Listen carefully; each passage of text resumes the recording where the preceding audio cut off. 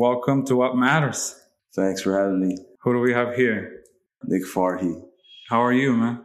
Good, yeah. Happy Tuesday. It's good to see you, man. Great to see you too. We're working. Where are we? Oh, we're sitting on my couch in my new studio here in Tribeca. In Tribeca. In the new center of the art world, no? I maybe. We got you here fresh of an MFA. Congratulations, man. Thank you. How are you feeling about your new degree? It feels good. I mean, I'm just thankful for all of the visiting critics and professors that I met and engaged with in discourse and education. Yeah, I'm sure you had a great experience up there, no? Yeah, it was lovely. So yeah, we're here. It went by so fast. It went by so fast. How long? 2 years? 2 years. Went by like a blip. Yeah. Yeah. So yeah, everybody who's going through it right now, enjoy every second. Yeah. Because it ends so fast. Huh? Yeah. I would say anyone who's starting their MFA or, I dropped out of undergrad. I was not a good student. Damn, really? Yeah. I had like 1.5 semesters left to go. I started to get into these sorts of group shows, and my work life in terms of my studio practice just sort of took, I guess, a priority, in a sense. And I was also, I was working part-time at this art bookstore for around 4.5 years, and that sort of took over my life in a really sweet way. I mean, you meet artists and makers and people every day working in a store like that.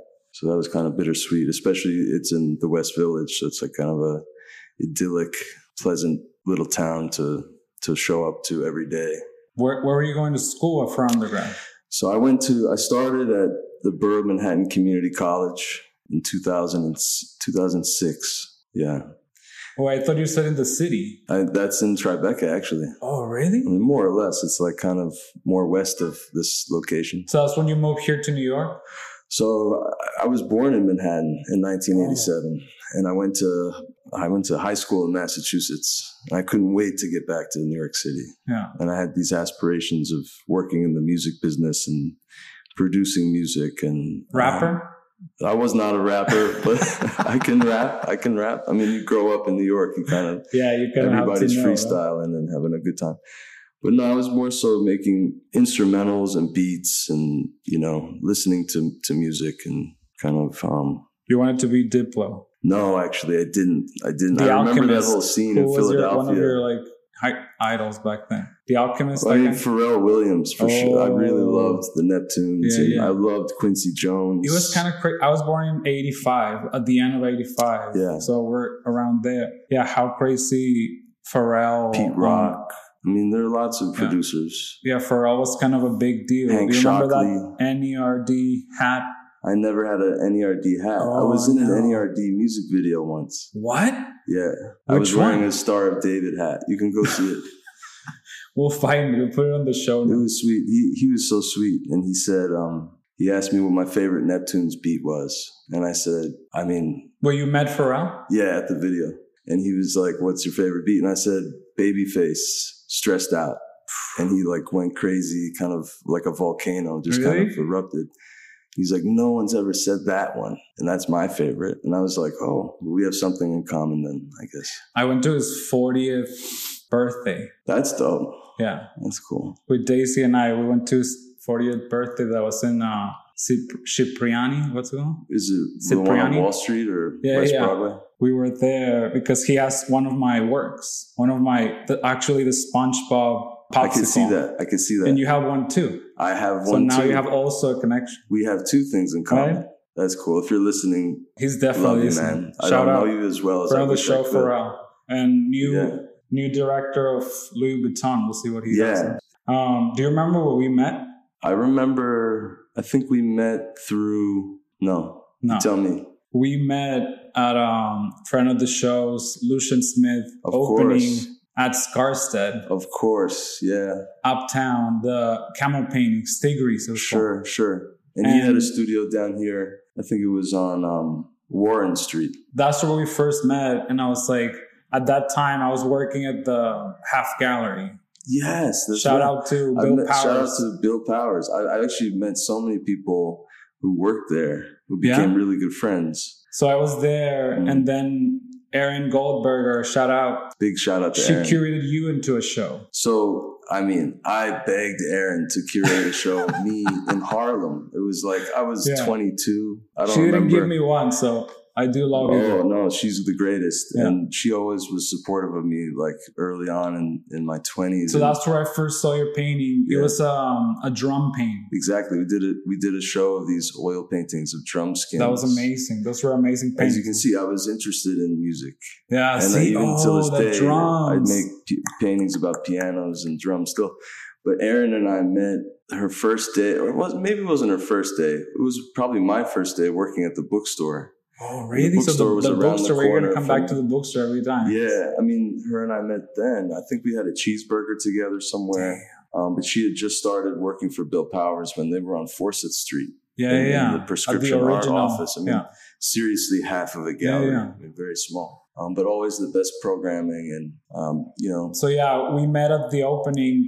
And I saw you, and there were a bunch of painters there, like probably like all painters. Like the opening was all painters, basically, and a few older people. And then I was like, oh my God, these guys are doing what I want to do. And I was coming from medicine, and you guys were like already selling paintings and whatever. So I was like, I wasn't inspired. I mean, you were about to. Paintings, you were about to. I don't know that I was about to either because it really, I mean, in sort of New York City, you have to have a community of people that you feel connected with and an intellectual capacity. So points of entry to painting, I think, run vividly through, say, the school of Dan Cullen. Lucian worked for Dan. I worked for one of Dan's best friends for 4.5 years. So even in my like studio practice today, I'm still like kind of chasing this sort of American aesthetic of Walt Disneyfying things. And also you're a fan of the Peanuts, huh? Remember? A lot of people are. Leo Fitzpatrick made a book. I remember we sold it. Friend of the show, Leo. Yeah, shout out to Leo. He made a book or what? I forget the name. It was something like Friends and something. Yeah. And the cover was this sort of collage or stamp that he did. You should ask him about the artwork. So in the book. Shout out to Leo Fitzpatrick, because then he took over the Forsyth gallery, the half gallery, and he turned it over into something else. And it was him and Nate Lohman. Yeah, that's right. That's right. This I actually remember they did a gallery. Show. I'll put the name of the gallery in the show notes. Yeah, I remember. It was a really nice night. I remember going to an opening there. And, Leo used to be an actor, so meeting people from the film world and the art world in this sort of hybridized evening, it was kind of interesting. Again, I was super young back then. I wasn't selling any paintings or having any shows or anything like that. But I told you, like, even since you were really young, you always carried yourself like an OG kind of. Like, you always kind of like had something to say.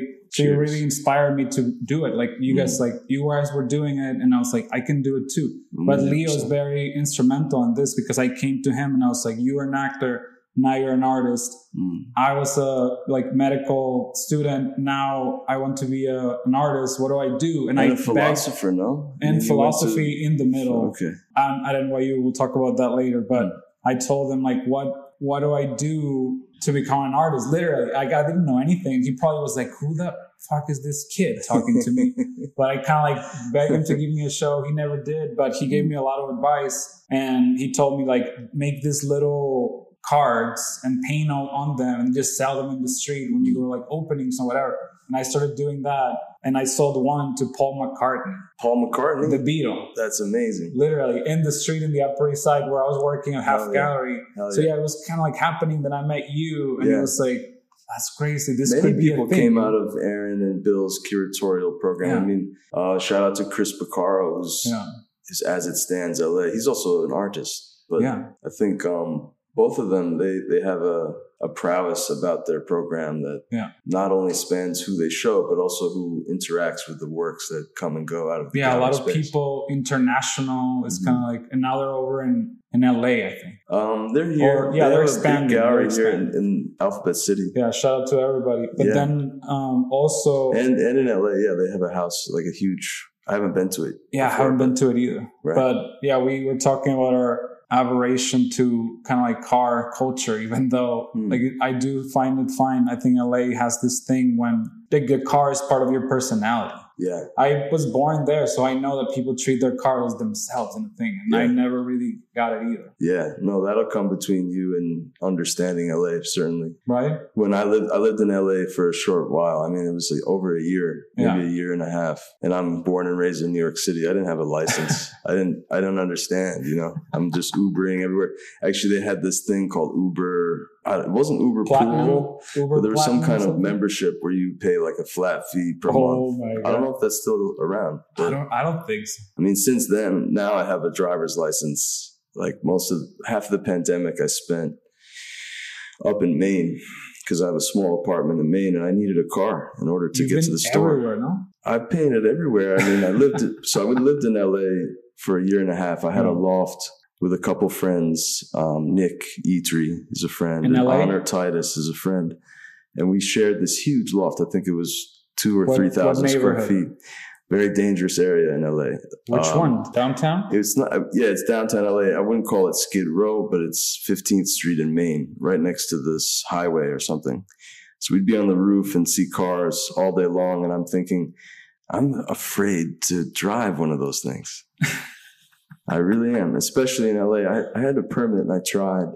I remember being on some kind of 7-lane highway, and I think we were driving to Cal Arts. I forget why. Luciano Perna, rest in peace to him. He was a brilliant photographer and maker. And you had a studio there too? His partner had asked me to teach a workshop. And I was going there to check out the campus and stuff. Yeah, this is like 2017 or something like that. And I just had this huge panic attack on the road. I had to like get out of the driver's seat, pull over eventually, get off at the right exit. But it wasn't until the pandemic happened that I became comfortable and reliant on a steering wheel to move me around a place. So I got like a little car and, survived the pandemic up all the way up north. And I made paintings in this like schoolhouse in Rockland, Maine, in which there's actually a really good residency program. You should check it out. Yeah, I'll check it out. I'll put it on the show notes, huh? Yeah, I can't pronounce it always. I think it's called Elise Beauregard or something like that. But it's a very good residency.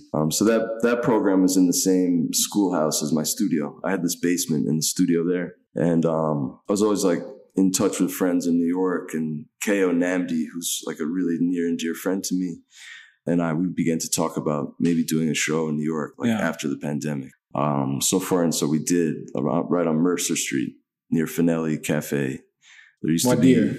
Yeah, that was summer 2021, and it was kind of a culmination of like years of work for me, like beginning of pandemic, before pandemic, and sort of up until that season. Yeah. And we had this space. It was the old Vivienne Westwood wedding gown store. So site specific, I made like these glass slipper paintings. And they also, they harp on this sort of idea that society makes things for you to see and to, engulf yourself in. What's that coming in? And to fit. Maybe to fit, but kind of like the Walt Disney. We were talking about Walt Disney earlier. Yeah, my mother is an academician. She went to some schools in her own right as a master of like identifying archetypes. So her and I started to do this research about the glass slipper as like a symbol of society, because glass actually translates to fur. I think in Germanic. I think German. I'm not sure, but old German. I don't know what the terminology is because that's not my field of study. Yeah. But I came to realize that the glass slipper was sort of like this symbol of fragility and also of ascension. Like glass ceilings. Yeah. People working night and day to sort of. How many glass slipper paintings have you done? 3. 3? 4, actually 4. 2 small ones and 2 large ones. Yeah, this new style that you have now, have you always had it and you perfected it, or you've just been evolving? Or no, I don't like the word evolving actually. It does though. You do evolve as a young painter. No, but I come from biology, and evolution takes like thousands, if not millions, of years. So to say that you evolve in the span of 10 years, that's not real evolution. Yeah, I would say, because I had a lot of time on my hands Yeah. in Mexico City. I've lived there for 2 years. Oh yeah, we're gonna get to Mexico Yeah. City. One second. Let's Okay. go back to then Sure. when I met you. You were sharing a studio with friend of the show, Greer Patterson. I was, yeah. Remember? He's a big friend of my show. Yeah. My Big fan podcast of is the every show. day, but it's not So online. and you guys had this amazing studio in Chelsea. We did. So you were kind of like back full circle. Yeah. Chelsea was the hot That was ticket. the center of it. Now maybe Tribeca. Tribeca is the center, and now you're back in. I guess so. And even here, I really it's full like that circle in the same building. Oh yeah, you were here before. You said. Huh? Yeah, before Greer and I had that studio in Chelsea, I actually was sharing a studio space with 2 other artists here in this building. And I was like pseudo homeless, houseless for that year. I was kind of, couch surfing. This is before I had a solo show. This is before, it's like right after I worked at the bookstore, and I kind of wanted to do my own thing and find out what was coming to me next, or, work on something. So I decided to get a studio, to make things. Yeah. And Bill Brady, rest in out, peace to Bill Brady. He's one of my favorite people on the planet of all time.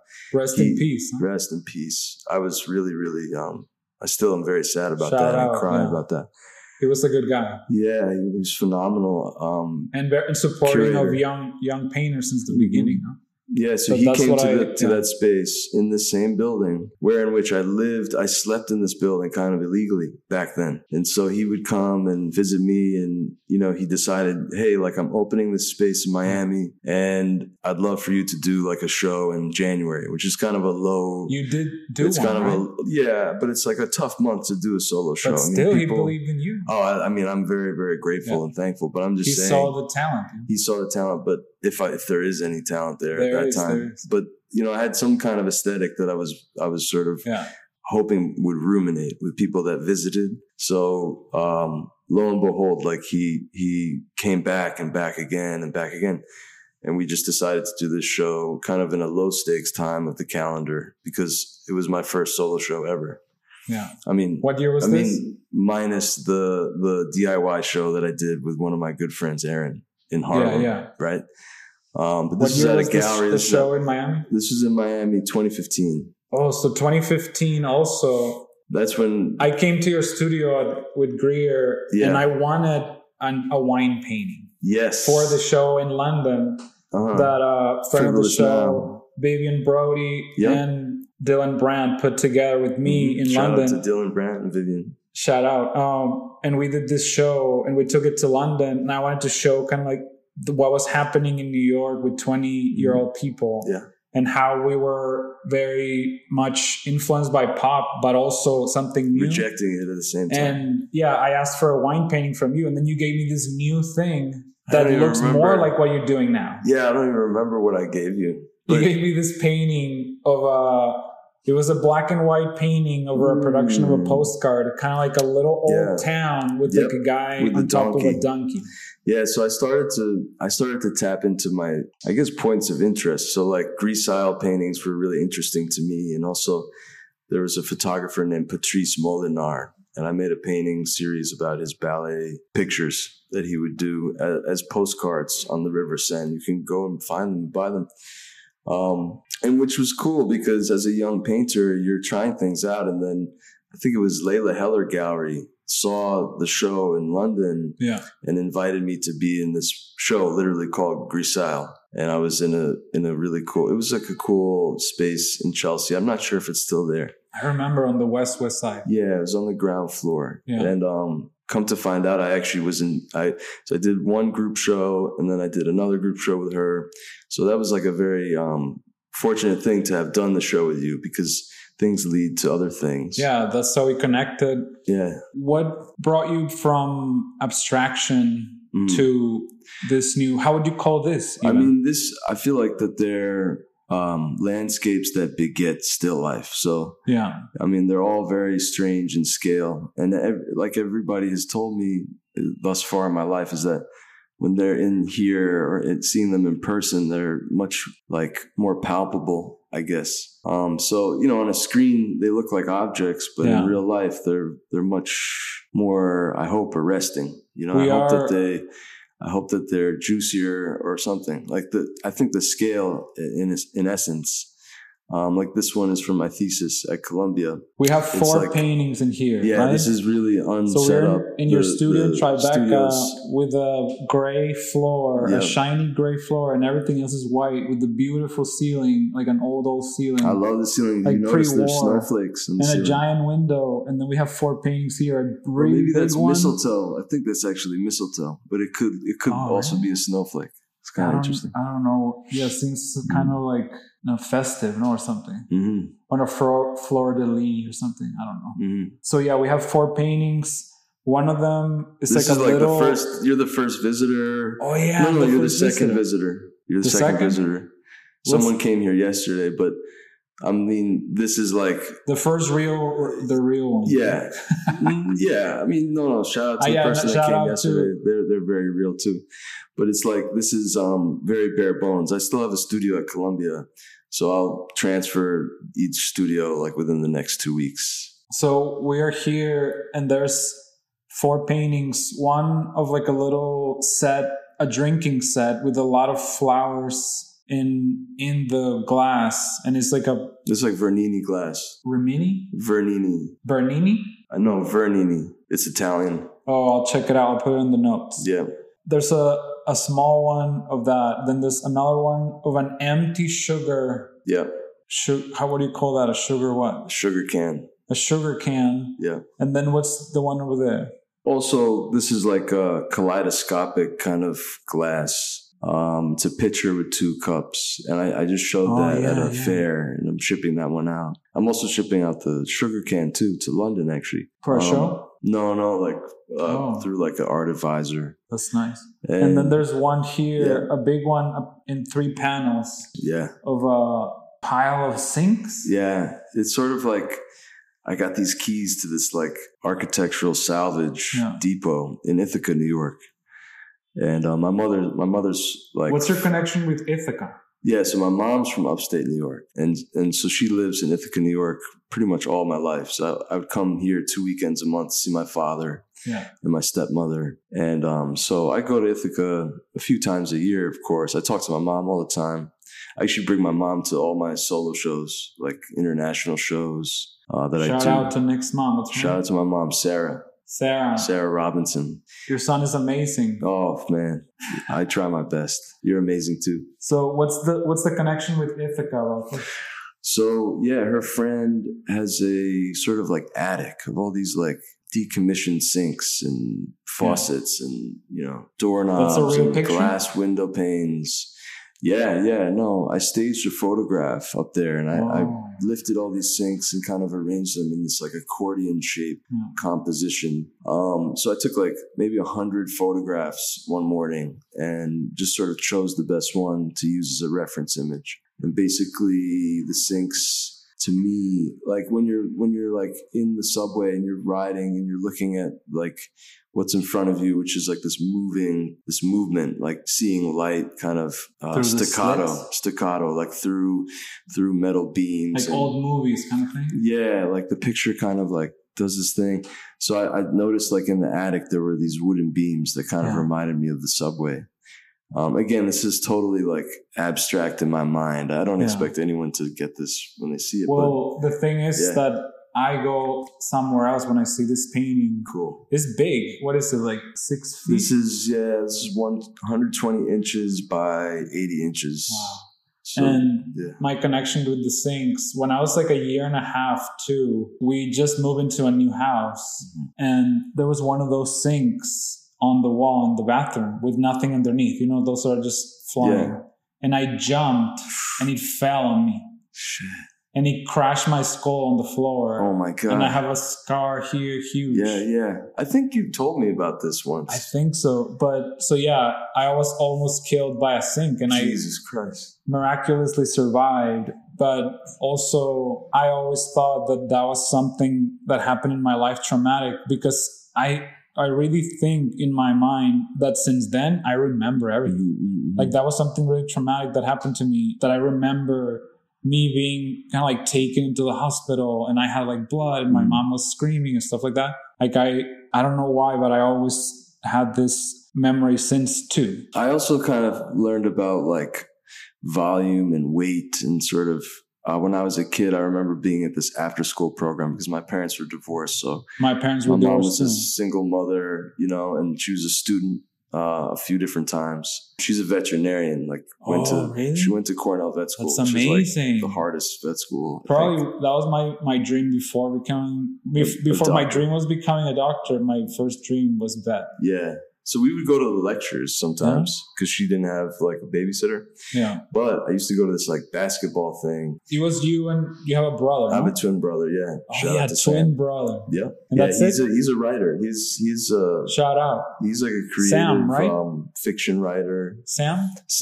Shout out Sam Farhi. So yeah, he's a really brilliant writer, and he writes like short stories and stuff like that. But basically, I was in this after-school program, and I remember trying to hold up one of the tables, like a Murphy bed that kind of comes out of the wall. It's like a table for kids to eat at. Yeah. And I remember just learning how heavy it really was because it basically fell on me. I was trying to hold it up as a little boy, like, you know, with one arm and just like, you know. But no, with this is like also kind of, I guess, I don't know, making some kind of delivery to the viewer about weight and gravity and sort of, you know, kind of like romanticizing patina and stuff like that. But, you know, I was really looking at like Frangelico's paintings and just seeing like how he was a master of the edge. And Italian? He's an Italian, yeah. What's your connection with Italy? I see a lot of Italy. I'm an Italiophile. Like I love Italy. But Frangelico, he was a master of utilizing this sort of like harmony of edges. Yeah. And I remember, I don't remember if it's called The Ascension. No. To me, one of the best edges in painting is Manet. Yeah, absolutely. And this reminds me of Manet. I'm teaching my students all about that right now. Because I just started teaching at the university a week ago. I mean, I've been TAing for a couple of years. Nick is a professor now. Well, how would you want to be called, Mr. Farhi, Nick? You can just call me Nick. Just Nick? My students, this is your opportunity to be respected. Both. I'm like, guys, just call me Nick. It's so weird. You know, and I'm a self-taught painter. I studied under one painter. Shout out to Betty Wild Biasini at SUNY Empire State. We didn't really finish that, but I started at BMCC. Then I transferred to Hunter College. Yeah. I was there for a year studying like English studies and media studies. And I thought I was going to go into the music business. Yeah. All the while like making art and just going to my friends' group shows and things like that. Let me just interrupt you 1 second. I want to ask you, was there a contemporary art show that changed your life? That was like, that's me. I would say. I mean, there's really like too many to name off the top of my head. But I remember seeing once I saw Nate Lohman and Dan Colin do a duet show at Macaron. I was like maybe 20 or 21 or something. What year? I don't remember. 2010 or 8? I think it was like 08 or 07 or something. A long time ago. Yeah. And I had moved to Alphabet City in 2006, like right out of high school. And shout out to Nate and Dan. Shout out to Nate Lohman and Dan Cohen. I'm coming to interview you soon, okay? Yeah, we got to make that happen. Yeah. I love Nate and Dan. And, you know, funnily enough, like just seeing that sort of suite of appropriation and also subversion, you know? Yeah. Kind of like, I guess it's almost like, it's like seeing an earthquake while being awake or something like that. I saw someone, I think there's some like new young kid on Instagram who's like a sneaker person. Yeah. I'm not a sneaker collector, but I think I saw that today. It just kind of stuck with me. I really like the association of words, but that's sort of how it felt. Yeah. You know, it sort of felt like earth shaking. And also, like, I think my eye began to train itself when it started to jiggle. You know, like when pictures start to vibrate on their own. That's something I was like, yo, I need to chase whatever that is. Like, that's really, it's like an addictive thing. Mine was friend of the shows, Mauricio Catalan at Guggenheim. You remember that show? Yeah. 2011. Yeah. I was still at NYU. And then I saw that show and I was like, what is this? He was always like Imagine supportive of younger artists. I think we were in like a huge group show that anyone could join. Oh, back in Chelsea, the day, no? Through Jason Musan. Yeah, a long time. I think so. Yeah, so Mauricio Catalan seems to be, of the thinkers that you engage with, because you come to be some kind of an expert at what you do. And it doesn't necessarily, I'm not talking about myself, but the fact that you have had other artists that are farther along in their career on this podcast, I think it's beautiful that they have just dove into this, because, you don't necessarily need to give a shit about what people think about it's not Vogue magazine, then don't do it. Like, fuck that shit. Yeah, if you help people that are underneath you, then we'll pay that to the next generation. It's kind of like a chain. It's also the medium too. Yeah. I mean, podcasting, like, you have like a full meadow or pasture of like words to land on with another person. I mean, there are no barriers or limitations. Whereas in a magazine, you have an editor, you have an advertising executive, you have all these different people kind of calling the shots. I do want to give the mic to artists to say whatever they want to say without them being subject of a magazine. Like, once you say I'm the subject of the article or something like that, just that word subject means something, and we don't really think about that. The story is not told your story. That's why we're not on Jimmy Fallon, right? Because they cannot control a story, and I feel if you're in TV, they can kind of if they want. So I feel we need to be more conversation about art between artists. Yeah, because art making is like an opera. So when artists are next to each other, it's like a harmonizing energy. And we don't need anything to make us come together. Like, we can come together ourselves instantly. Yeah, it doesn't have to be a festival business or a gallery or nothing. We can just talk and teach new artists that are coming along that it's okay. Like, if we met when we were 20, a lot of things has happened since then. And when we met, we didn't even know if 10 years from then we would be still artists. Right? It's The Annunciation by Frangelico. Oh, that's what that inspired me to kind of like place these, I guess you call them sticks, or these like wooden beams. But I would also see these put it kinds in the show notes. I'm going to put it in the show notes so that everybody can see the Annunciation by Frangelico. Frangelico is short for Friar Angelico. So he was like a monk or something. And so it was really interesting to me. So I've also looked at other works by him, like his portrait of Jesus Christ, I think is like, it's just so incredibly important, because it's one of the early depictions of Christ that really humanized Christ. His eyes are bloodshot. His skin almost looks like it's infected. I don't know. I don't know what year it is exactly. Maybe 1600s? No, I think earlier than that. 13? Yeah, I think so. Before Da Vinci? Yeah, I think so. Let me see. Yeah. I had it here. Yeah, 1450 was the Annunciation. So I'm sure it was in that century. Right before. Unless there's like some secret way to like live for 200 years. But yeah, no, I think it was in the 1400s. Yeah, because I remember, the way that I remember about then is in 1492, that's when Columbus reached America. I think it's also when the Jews were kicked out of Spain. Really? I think so. That was the year? King Ferdinand and Queen Isabella. Yeah, Isabella. She was horrible to the Jews, no? Yeah. I mean, my father is a Sephardic Jew, but his family was from Beirut, Lebanon. So my grandfather was Lebanese, his father. Yeah.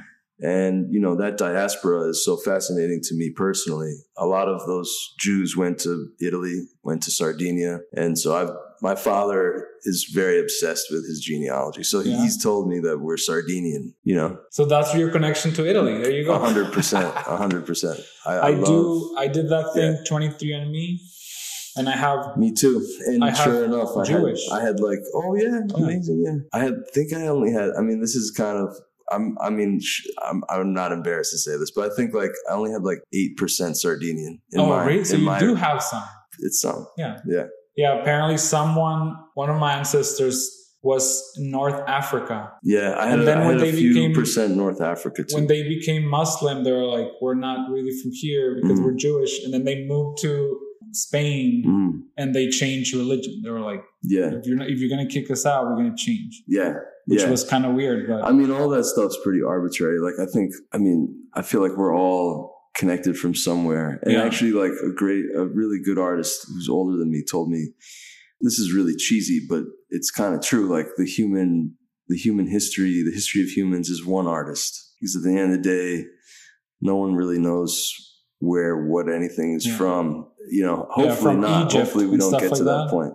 From like Egyptian art, you don't really think about an artist. You don't necessarily know the artisan's name. But you know it's Egyptian. Right. So one day they're going to be American art, but they're not going to know. Or Western, right? Yeah.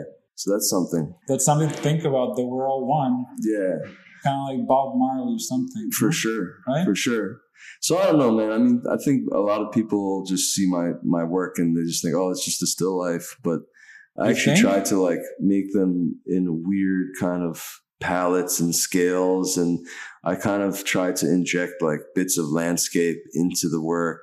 And so, you know, like you were pointing to this flowery rendition over here. Yeah. I mean, this to me is like a study for a much larger idea. With my visitor yesterday, we were talking about the fact that certain words are nouns yet are not yet verbs. And I think and she said, which word comes to mind? I said, tornado. I mean, you can't tornado something. You can't like tornado a bowl of penne for your friend.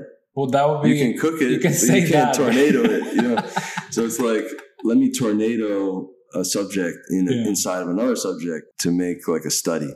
So this is like a study for like a 10 foot by 10 foot painting, in which, you know, whoever's in front of it kind of looks like they're caught up in like a tornado of flower petals. And overall, like the theme is about the fragility of the world in which we inhabit. Yeah. And so many people don't really give a shit about the world that we live in. And, you know, it's a serious thing. But more than anything else, like I don't necessarily provide you with beds of irony or like jokes or like this and that and the third.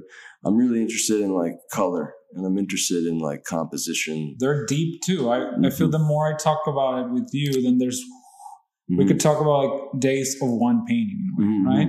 I do love that about your art, that it's very layered. And when you're saying one thing, that little thing can expand into many things. But I do want to give you, props for these paintings, because they are, in a way, when I met you were kind of doing this, but now you created your own game. You know? That I really... Yes, I really like that, because I'm when I met you, were doing the wine paintings and this kind of hacienda paintings. What was that? Yeah, you remember that? What were they called? So I was always doing like interiors that contained some still life aspect, but that was a hacienda. That was maybe it was from Chihuahua. I'm not sure, but I'd look at old pictures and be like, damn, I kind of want to make like a scenic painting. You know, I want to make like an environment or like some kind of immersive. Now remember, they were huge. Yeah, it was quite big. Huge that was in paintings. the Chelsea studio. I think that one's in Italy now. That was the first time that I saw you trying this new from picture situation. But now you really created your own game and you went from canvas to this dye bond. Is dye bond? Yeah, aluminum. Yeah. It's just much better, like archival wise. Like it doesn't rust for one. You know, I get it. It's white. I can score it. I can sand it. And they don't bend? I mean, without a frame on the back, they would bend, but I do my own steel, metal work for the back. Artist frames? No. They're just like steel rods that have like rivets in them. Like a wood panel, you do need the rods to keep it together. Exactly. Right? Exactly. So I have access to a metal shop that I do some welding and stuff. Yeah.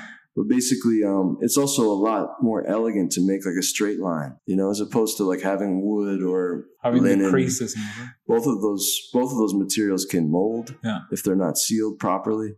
So I think it was like a self-portrait by Renoir on copper that I came to know, and also seeing like Dyke Blair's work over the years at art fairs and at Karma Gallery, and a lot of them are on metal panel and on aluminum. You saw the Minter as well. You saw the Richters. He's used a lot of and aluminum Richter now. too. Yeah, I didn't know that. So the squeegee paintings he paints on Dye Bond. He's one of my hero painters for sure. But I mean, more so than Richter, I love Ralph Goings. I mean, his portraits of ketchup jars are so dreamy to me. They're so chic in many ways. I mean, I also love to look at fashion. I love to see the association of colors that aren't normally seen every day on the street. So this is a very muddy, dirty palette, but there's so much lavender. No, it's amazing. It's very sort of iridescent. Very millennial.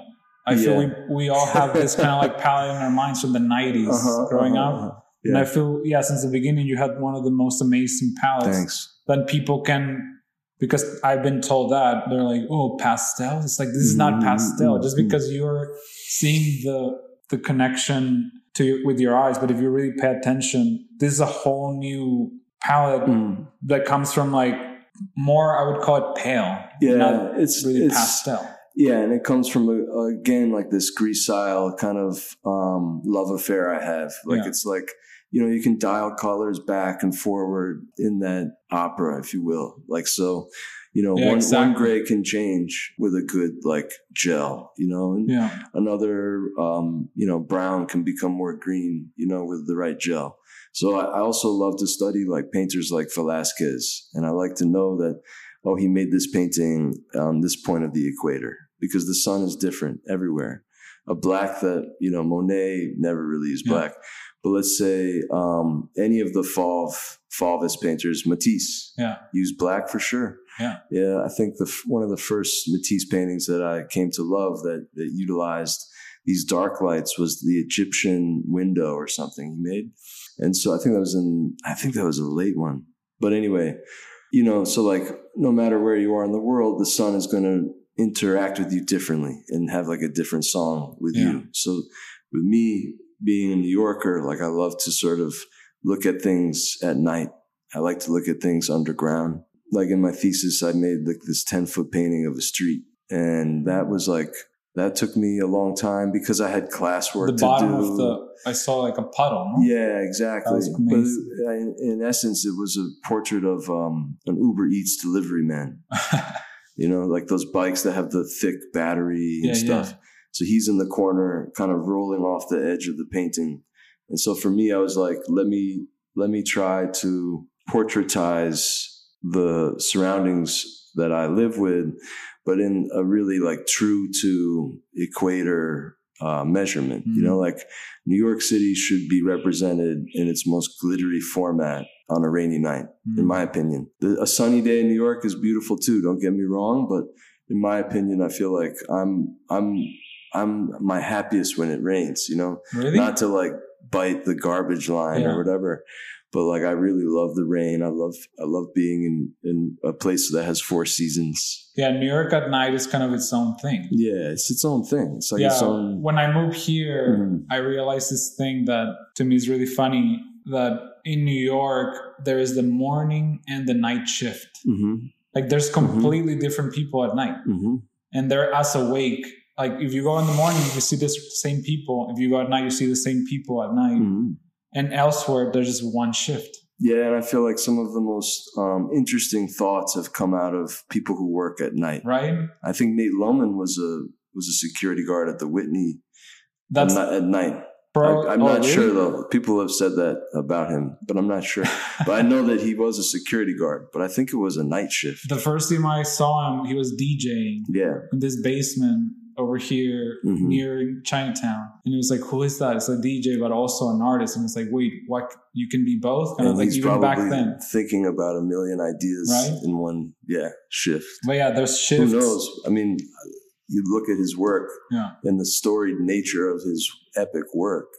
And you'll come to realize that, when you're independently working at night, I mean, you're up to something good. You're up to something that's going to last. You paint at night right now? I paint at night a lot. Ooh. Yeah, I paint at night a lot. When did you start using the aluminum? In Mexico City? This is in Mexico City. Was it because it was art more supplies available? are they're not expensive, but to me back then it was kind of a pain in the ass to like order Williamsburg oil paint and canvases and linens and all that stuff. Carry them all around, crate and whatever. Yeah, so So it is because of the mobility in a way. Yeah, definitely in the storage capabilities too. Like when you paint on panel, you can fit 20 paintings in a space that you would have had four large stretcher bars. You know.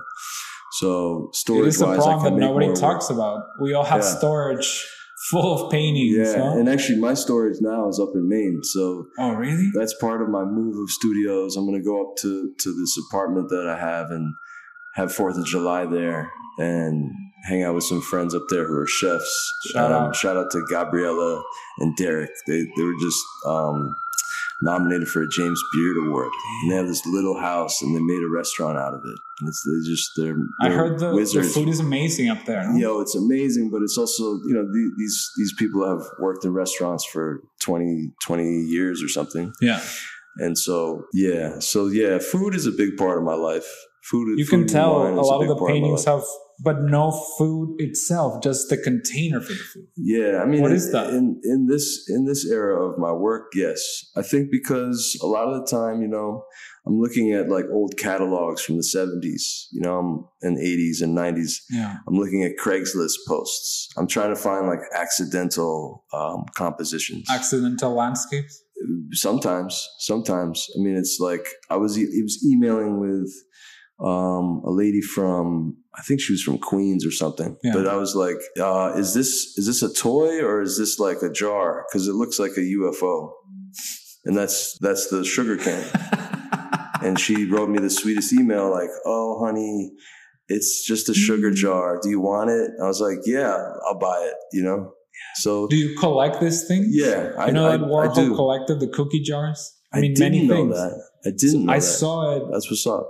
I don't remember where it was. I think it's in San Francisco. They had all the cookie jars together and I saw them. I don't remember, but you should look it up because they're amazing and they look kind of like the same. They have a lot of prints and that's cool. I mean, also characters. Like if you think about it, like some of my favorite films like are made in New York. Yeah. And I'm making a film right now that's going to take place in New York. Okay. I'm writing. If you need a redhead, call me. Right? Yeah. Yeah, now you have experience. You were in the Pharrell video. I mean, come on, man. I was in college, man. We were all like high and shit. And that was a crazy shoot because I think we started at like 10 in the morning. Yeah. This is at the Gypsy Tea Room, like in near the Flatiron Building. And like I remember getting there. My friends, Ricky and Dee, they kind of invited me. I remember. I know them. Shout out to Ricky and Dee. I was just talking with Dee yesterday. But yeah, so like they invited me because the little Lego heart, yeah. And it just started like at 10:30, 11 in the morning, and everybody's like drinking and smoking weed and whatever. Those are my 20s.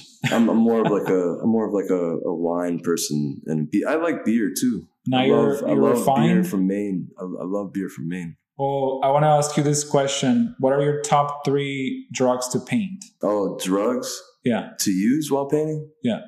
I don't really do drugs anymore, but... You don't do cigarettes? Cigarettes is one. That's nicotine. Yeah. I remember hearing this question on the other interviews. So nicotine is number 1. I'll let you use your imagination. I mean... what about painting? When you're painting? I have to be sober painting. But you are having nicotine. Coffee and nicotine. Okay, caffeine, nicotine, sugar, and sugar. We'll take sugar. We'll take those 3? Yeah. But, when the moon rises and we're coming back down here or something, or I guess... 3 blocks away to the club or something. Yeah. No, I love wine. I love champagne. What about your favorite cereal? I love Negronis too. Favorite cereal? I'm actually really a soft scrambled egg person. Like I'll cook myself the fastest, softest egg. It might even be a little raw. I'm an egg man too. Yeah, and I don't consume... No, but back in the day, or if you had to have a cereal, what's your favorite? Oh, man. Because we have a connection... I give you a sculpture. I give you a sculpture of the Lucky Charms. Okay. It's either one of 2 things because my mom was like a hippie, so it was granola or Irish McCann's oatmeal. Damn. So that really classic, like that kind of gold and blue script. It almost looked like it was from like the 1900s. I remember white and gold. Yeah, exactly. Irish McCann's. Now you need to make a painting of it. I would do that, but I would probably do it in like a larger picture of something So else. your favorite cereal is oatmeal. Yeah, with a little brown sugar. That's good. Well, that's an answer. Wait, one more question about that. Sure. I'm just trying these weird questions to see what happens. No. That's when cool. you have nuggets, like chicken nuggets, what sauce are you dunking? Today or back in the day? Anytime. I mean, back in the day, just straight up barbecue sauce, like processed McDonald's barbecue sauce. But I'd say today, I would go for that green sauce. What's that place called? Jack's Wife Frida. They have like this green chipotle sauce. It's like a Peruvian green aioli. Like ají. They call it ají. I don't know what it's called. It might even be Portuguese. I'm not sure, but it's very good. Ají means like pepper over there. Okay. So yeah, it could be. You been to Peru?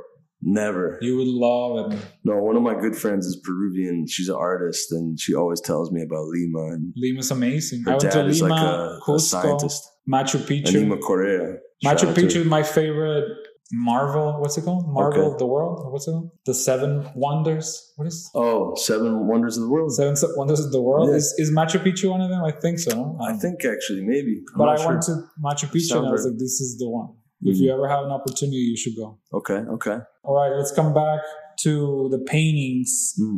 I saw the materials and it said pastel. Yeah. What do you mean pastel?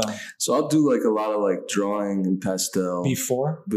Oh, okay. Yeah. And then I'll do some like enamel spray so that it kind of like adheres the pastel.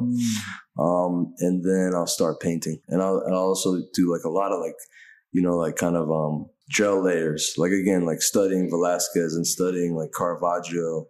I saw like a great Caravaggio show at the I think it's called the National Portrait of Dublin. It was in Ireland. It was at this museum in Dublin. Actually, Greer was doing a residency there. I remember he had a show too. Yeah, Dublin, there was a show. Chase Hall was with us too. Shout out to my friend. And also going to that show kind of like changed my understanding of vanitas and just like how one should, make this ruby red gel on top of this like black color. And how it changes things. Like you see in this one, there's like this like streak of purple coming up off of the pan. Yeah. So that's something like that I try to think about before I get to the studio because I'm waiting for stuff to dry. So I'm constantly waiting for things to dry and then to sort of like come to like an end point. What kind of pastels do you use? All kinds. I just have like a couple big boxes of things that, they get like run down like, within a couple months. Like I don't work like lots and lots of it into the work. And then sometimes when things are dry, I'll like go and do like a highlight, like a small line or something like that. And the paint that you use is oil paint, just oil. Straight from Never acrylic or anything. Yeah. No. I use like lots of different mediums, like safflower, like sun-boiled safflower oil from Tampa, Florida. Yeah. There's this place called Marion Street Art Materials. Thinner? To make it thinner? Yeah, to thin it out and expand the oil. I also love just like straight up cold pressed linseed oil, from Williamsburg Paint. But I love this company. It's called Marion Street Art Materials because they have all these like really interesting colors. Marion Street, Marion. I think one of the guys who owns it like had something to do with Williamsburg Paint. They need to sponsor me. I'll sell. They need to sponsor us. Right? Yeah, they should. We'll sell it. My friend Nemo Labrizzi, who's an artist and a curator and just like one of my mentors. Where do they make it? I met Nemo. No, where do they make the paint? Oh, they make it in Tampa, Florida. Oh, really? Yeah. And he's between Miami and New York. And so he like sent me some of it once. And so I actually order a lot of paint from them. And what about the brushes? Oh, brushes, I couldn't even tell you because I order them from eBay. Yeah. But what are they synthetic? I like search on eBay like LOT space brushes oil paint. Yeah. And it's like some Sunday painters. I love that. 500 piece. That's brush. How I started painting myself.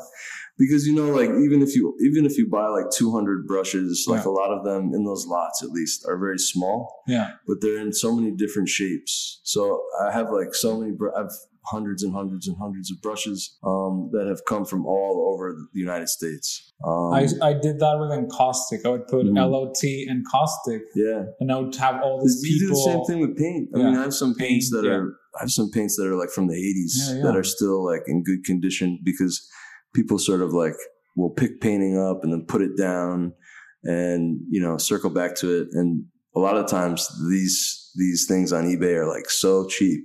Like, right? Yeah. So that would be like a point to say, if you will, for painters, younger artists or older artists who are painting and need supplies, like, yeah, like support your local, merchants, but also check out eBay too. Yeah, that's good advice. Mm-hmm. And then after you finish the paintings, do you put like a coating at the end? I do like a varnish. Varnish? Like depending on Damar varnish or what? Yeah, like Damar. I also have lavender Damar, which is a bit more tricky. Brush or a spray? No, I use a foam brush. Oh. Yeah. I don't spray varnish. Yeah. I spray varnish. That can get messy and sometimes it runs. So I prefer to use just like a foam brush, and I'll use like the lavender Damar because it smells so good and it's non-toxic. Yeah. But I can only really do that with the darker paintings. Mm-hmm. Yeah. I use spray varnish horizontal. Oh yeah. I mean, painting has to be flat. If you mess it up, it's going to mess up, but you have to do it exact.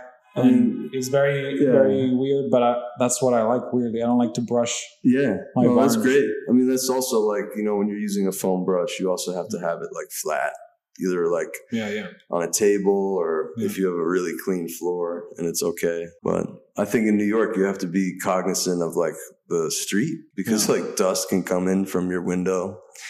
Right here, we're on Broadway, so I have to be very conscious of the muck that's in the air coming from Broadway, But yeah, you're really doing it, man. And I really wanted to show you some appreciation. Appreciate you, man. Thanks for the flowers, dude. You brought me flowers, yo. Drink Champs. It's dope, man. I appreciate it. Yeah, do you listen to Drink Champs? I do. Me too. That's what I do when I paint. I put a podcast, and then the duration of the podcast, that's what the time that I allow myself to paint. Otherwise, I lose time. Because it's usually hours. Yeah, because I lose track if I'm not tracking it with the podcast. Really. Mm-hmm. So sometimes I'm not really listening. I mean, I am, but I'm painting. But I know when it's over, it's been an hour. Yeah. Or when it's over, it's been an hour and a half or 3 if it's like a Joe Rogan crazy thing. I don't listen to that. I've never listened to Joe Rogan. Never? Never, ever. Some of them are really good. So, okay, send me your favorite one. I will send you some. Cool. For sure. I like the David Werner podcast. You do? With Lucas Werner. Yeah. He used to be kind of more on the mic. I think now that he has like a curated host every time. Yeah. But I think we can just let artists talk. We don't need a mediator. Exactly. I think that's how I feel. Yeah, but he had what's her name? Helen Molson? I forget her name, but I've read a lot of her essays too. Yeah. So it was nice to put like a voice to the words on the paper, Yeah. I like that podcast. I just like to listen to like concerts too, like Antonio Carlos Jobim concerts. I love to listen to like Frank Sinatra concerts. You're a rap guy too. He was a rap guy? No, you are a rap guy. I'm a rap guy, but right? I also love like what young artist? Yusef Lateef. Yeah. Who's a jazz instrumentalist. I listen to more jazz, I would say, than I do hip hop these days as a 36-year-old. Like I'm not in like the party zone, the club zone as much as I was back in the day. But, come again? The Bravado. Yeah, that's a good song. Let's saying it's a song. No, it's a word. Bravado. Bravado. Oh, it's like okay. what rappers do. Yeah. There are a lot of Brazilian jazz songs that are single words, but I think there is one that is called that there are some renditions of, but we're going to have to do another number 2 to talk about Mexico City. Let's do it. To talk about Maine and all that. Let's do it. I'm really good. Come back too, because I'm working on some solo shows now. Yeah. Right before your next solo show. Yeah, let's do that. We're going to talk about the paintings and everything. Cool. But, how long have we been talking for? We're almost there. 3 hours? No, I'm just kidding, man. It's like 1 hour. So the last question I wanted to ask you, what matters? People matter. Yeah. Love people. That's the best form of art anyone can practice. That's how we get anywhere. I think it's a cheesy Van Gogh quote, but it's true. A Van Gogh? Yeah. I think he said something about, in terms of psychology, loving people is like the hardest and the best thing you can do with your time. You have an air of Van Gogh. I've heard that before. When I met you, I was on Halloween night on like West 4th Street. And I'm not dressed up like any costume. I'm like heckled all the time. It's really annoying, actually. Yeah. Damn. Yeah. But that's a compliment. It is. No, I love, he's like actually the GOAT. I love Van Gogh. And I love that movie that Julian Schnabel made. Shout out to Julian. Yeah. What's it called? At Eternity's Gate. At Eternity's Gate. I did watch it. It was a trip. It was good. It wasn't his best one, you know? Diving Bell and the Butterfly, I feel like was Basquiat. Maybe the best. I enjoy watching Basquiat, but I think I mean that's another conversation for a different day. But I feel like cinema is something that I need to see nightly in order to make my work. So like, I'm about to start making some paintings in here that are really heavily influenced by films. I can't wait to see what you're going to create here, man. Yeah, thanks. I love. Thanks. The best thing for me was my first studio, right? Mm-hmm. Like this is your first studio. What's going to happen? But the next is a new studio. Yeah, exactly. When you're like, anything can happen. And you're here. So everybody that is listening, come through Tribeca. No. Nobody. Not yet.